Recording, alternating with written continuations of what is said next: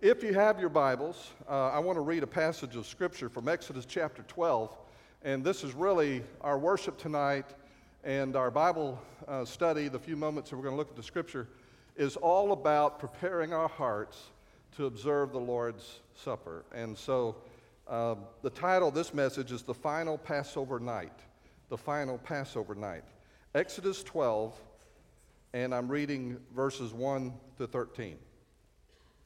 Now the Lord spoke to Moses and Aaron in the land of Egypt, saying, "This month shall be your beginning of months.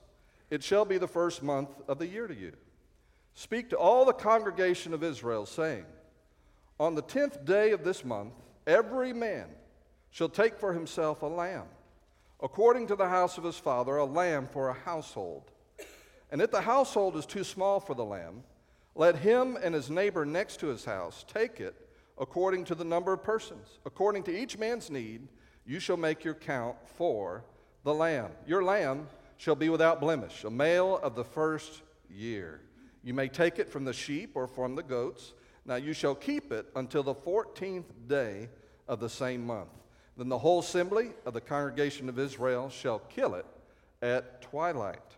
And they shall take some of the blood and put it on the two doorposts and on the lintel of the houses where they eat it.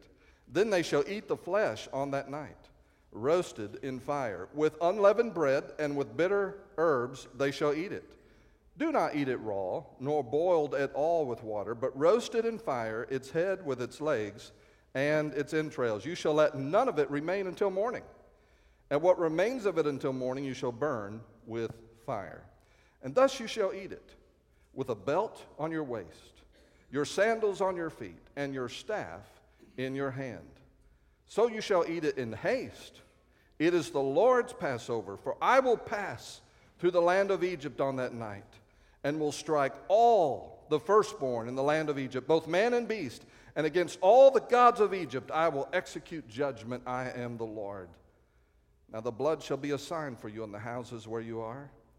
And when I see the blood, I will pass over you, and the plague shall not be on you to destroy you when I strike the land of Egypt." Pray with me. Father, thank you for this word, this reminder of what this is all about and what it truly means. Holy Spirit, help us to understand it and use it to cleanse our hearts as we remember what you did for us on the cross. In Jesus' name I pray. Amen. The Passover is the central event that Jews to this day recognize as that event which defines what it means to be Jew. And for Christians, it is also the central event. It's a revised Passover, the Lord's Supper is, but it is still the central event that most Christians look to and point to and say that is the defining activity that sets us apart. And all the religions of the world will ask, what makes this faith so unique? What makes this God so unique? And tonight we are reminded that we look at what is the center of this thing, the bloody death of a helpless victim. There is no other religion like that. And God has spoken to Pharaoh in this passage that we're reading, the king of Egypt, and he's telling them to release the Hebrews from the slavery, the bondage, the humiliation that they have been enduring for hundreds of years at this moment. And Pharaoh refuses, and you know the story. A series of plagues comes, one after another, making life increasingly difficult for the Egyptians until they are forced by this final plague to let the people go. The final plague comes, and it's described in verse 12 that we read. For I will pass through the land of Egypt on that night, and will strike all the firstborn in the land of Egypt. And then in a verse we didn't read, verse 23, he explains how this is going to happen. The Lord will pass over the door and not allow the destroyer to come into your houses to strike you. When God created the universe, the world that you and I live in, he built into the design of the universe a natural consequence for when you and I sin. when you and I don't live the way he designed the world, designed life to be lived, the way he intended to be lived, there's a consequence to it. If I overwork, I pay a price for my body. If I hold a grudge and I exercise unforgiveness, there's a price that I pay, and so on. And that's what these commandments that we read about later are all about. He's trying to show them, this is the way I made life. This is the way I designed it. But this is different. The consequence, the thing that's about to take place, is not a result of individuals like you and me violating this design of the universe that God made. This is different. This is the destroyer coming. This is for a few hours on that evening. This is the end of time coming and breaking into the lives of certain individuals, these Egyptians. And the judgment, this destroyer, this judgment is breaking in for a few hours, and they are experiencing in a limited way the full consequence of sin and what it does.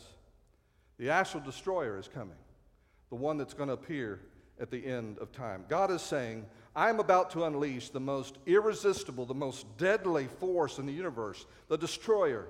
It's going to go through the greatest military and political power on the planet that the planet has ever seen, Egypt. It's going to go right through it like a knife through hot butter, and there's only one thing that will protect you from this great, awesome, dark power in the universe. And what is it?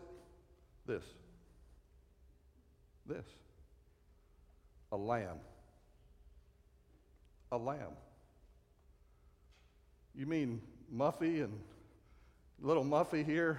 You know, this little thing that can't harm anyone, has no strength, has no power. This thing is going to protect me from the judgment, the destroyer at the end of time. Well, that's what he's saying. God says, yes, the only way you're going to be able to face this ultimate force in the universe is this. I want you to kill a lamb, eat it with your family, and put the blood on the doorposts. That's the Passover.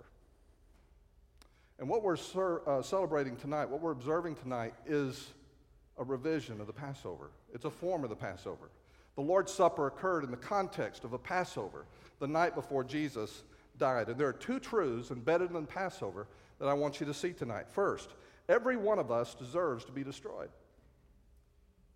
Every one of us deserves to be destroyed. In verse 22, he says, and you shall take a bunch of hyssop, dip it in the blood that is in the basin, and strike the lintel and the two doorposts with the blood that is in the basin. And listen, and none of you shall go out of the door of this house until morning. You see, the destroyer is coming, and he is no respecter of persons. If you're outside the house, you're going to die. Just like the firstborn of the Egyptians or all the animals that are exposed. You need to be protected. You need to be in the house. You know, the Egyptians, they worship false gods. They worship gods that are not true. They worship demons, we discover as we study Scripture. They worship those things. And you worship the true God. But if you're not in the house, if you are not under the blood on this particular evening, you're going to die too. There is no difference between you and them. You're a sinner. They're a sinner. You need to be covered. You need to be protected. You need a shelter from the coming judgment. If you were to go out that night and thinking that based on my knowledge of Scripture, my commitment to doctrinal soundness and doctrinal purity, because of my moral character, I'm going to go out there in the night and I'm going to face judgment on my own, you would die a certain death. And so I want you to know that every one of us deserves to be destroyed, but I also want you to see this, the second truth. There's only one way of escape. There's only one way of escape. You see, every firstborn son sitting in the Hebrew house that night was looking at this lamb on the table that had been sacrificed, and its blood had been spilt, and it had been devoured, eaten by the family. And he's looking at that, and he says, you know, the only reason I'm alive is because that died. Because that creature died. It took my place. And when you and I come to the Lord's table, we should be in as much awe as that young Hebrew boy. When we look at the elements of the Lord's Supper, we should be in as great a sense of trembling and a sense of true fear that it could have been me. I deserved this, and this one took my place. The Lord's Supper was part of the Passover meal. The Lord Jesus, on the night that he was betrayed, he gathered his disciples together, and he said, let's observe the Passover meal. And so they go up into the upper room, and they sit down at the table. And there were two things that they saw right away that were absolutely stunning to them. Total surprises. They were shocks to their system. The first thing was this. Jesus was sitting at the head of the table, which meant that he was the presider of the meal. And in the observing of the Passover, the presider is the one who tells the story, who explains why we're gathered together at the table. And usually the presider would say something like this traditionally. He would make this statement, "This is the bread of our affliction. Our ancestors suffered in the wilderness so we could be free." Now, hear that again. This is the bread of our affliction. Our ancestors suffered in the wilderness so we could be free. Here's the shock. Jesus said, "This is my body, which is broken for you." He's saying, I'm the one that is suffering. Not our ancestors, but I'm the one that is suffering so that you can be set free. And they heard that. They heard it loud and clear. This is my body, and I am the presider over the meal, he says, but now it's my suffering that's going to be the ultimate liberation for you. That was a shock. They weren't expecting that. There was a second shock. When he stood up, the disciples looked at the table. They looked down, and something was missing. Normally, there were three things there on the table. There was the bread, and Jesus was breaking the bread. There were 3 cups of wine, and Jesus would take the cup of wine. But as they looked at the table, there was no lamb. No lamb is ever mentioned in Scripture sitting on that table the night they observed the Passover. No lamb. Where's the lamb? Where are we going to find the lamb? Who is the lamb? The lamb was at the head of the table. The lamb was Jesus.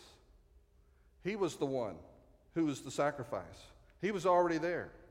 And this is profoundly better than the old Passover. In the old Passover, I stayed in the house under the blood, and I was safe. This Passover is different. I can now go outside because this lamb forever steps in and takes my sin from me.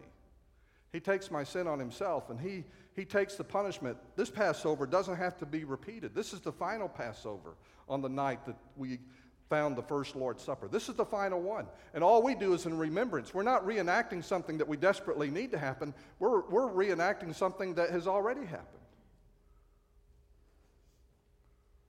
So I can go into the future without fear. John the Baptist understood this when he first saw Jesus. He said, "Behold, the Lamb of God who takes away the sin of the world." This one is totally different. Jesus also taught us to share this meal like a family, just like the families did for centuries as they observed the Passover. And the mom's there, and the dad's there, and the grandparents there, and the children are there, and they said, "What does all this mean?"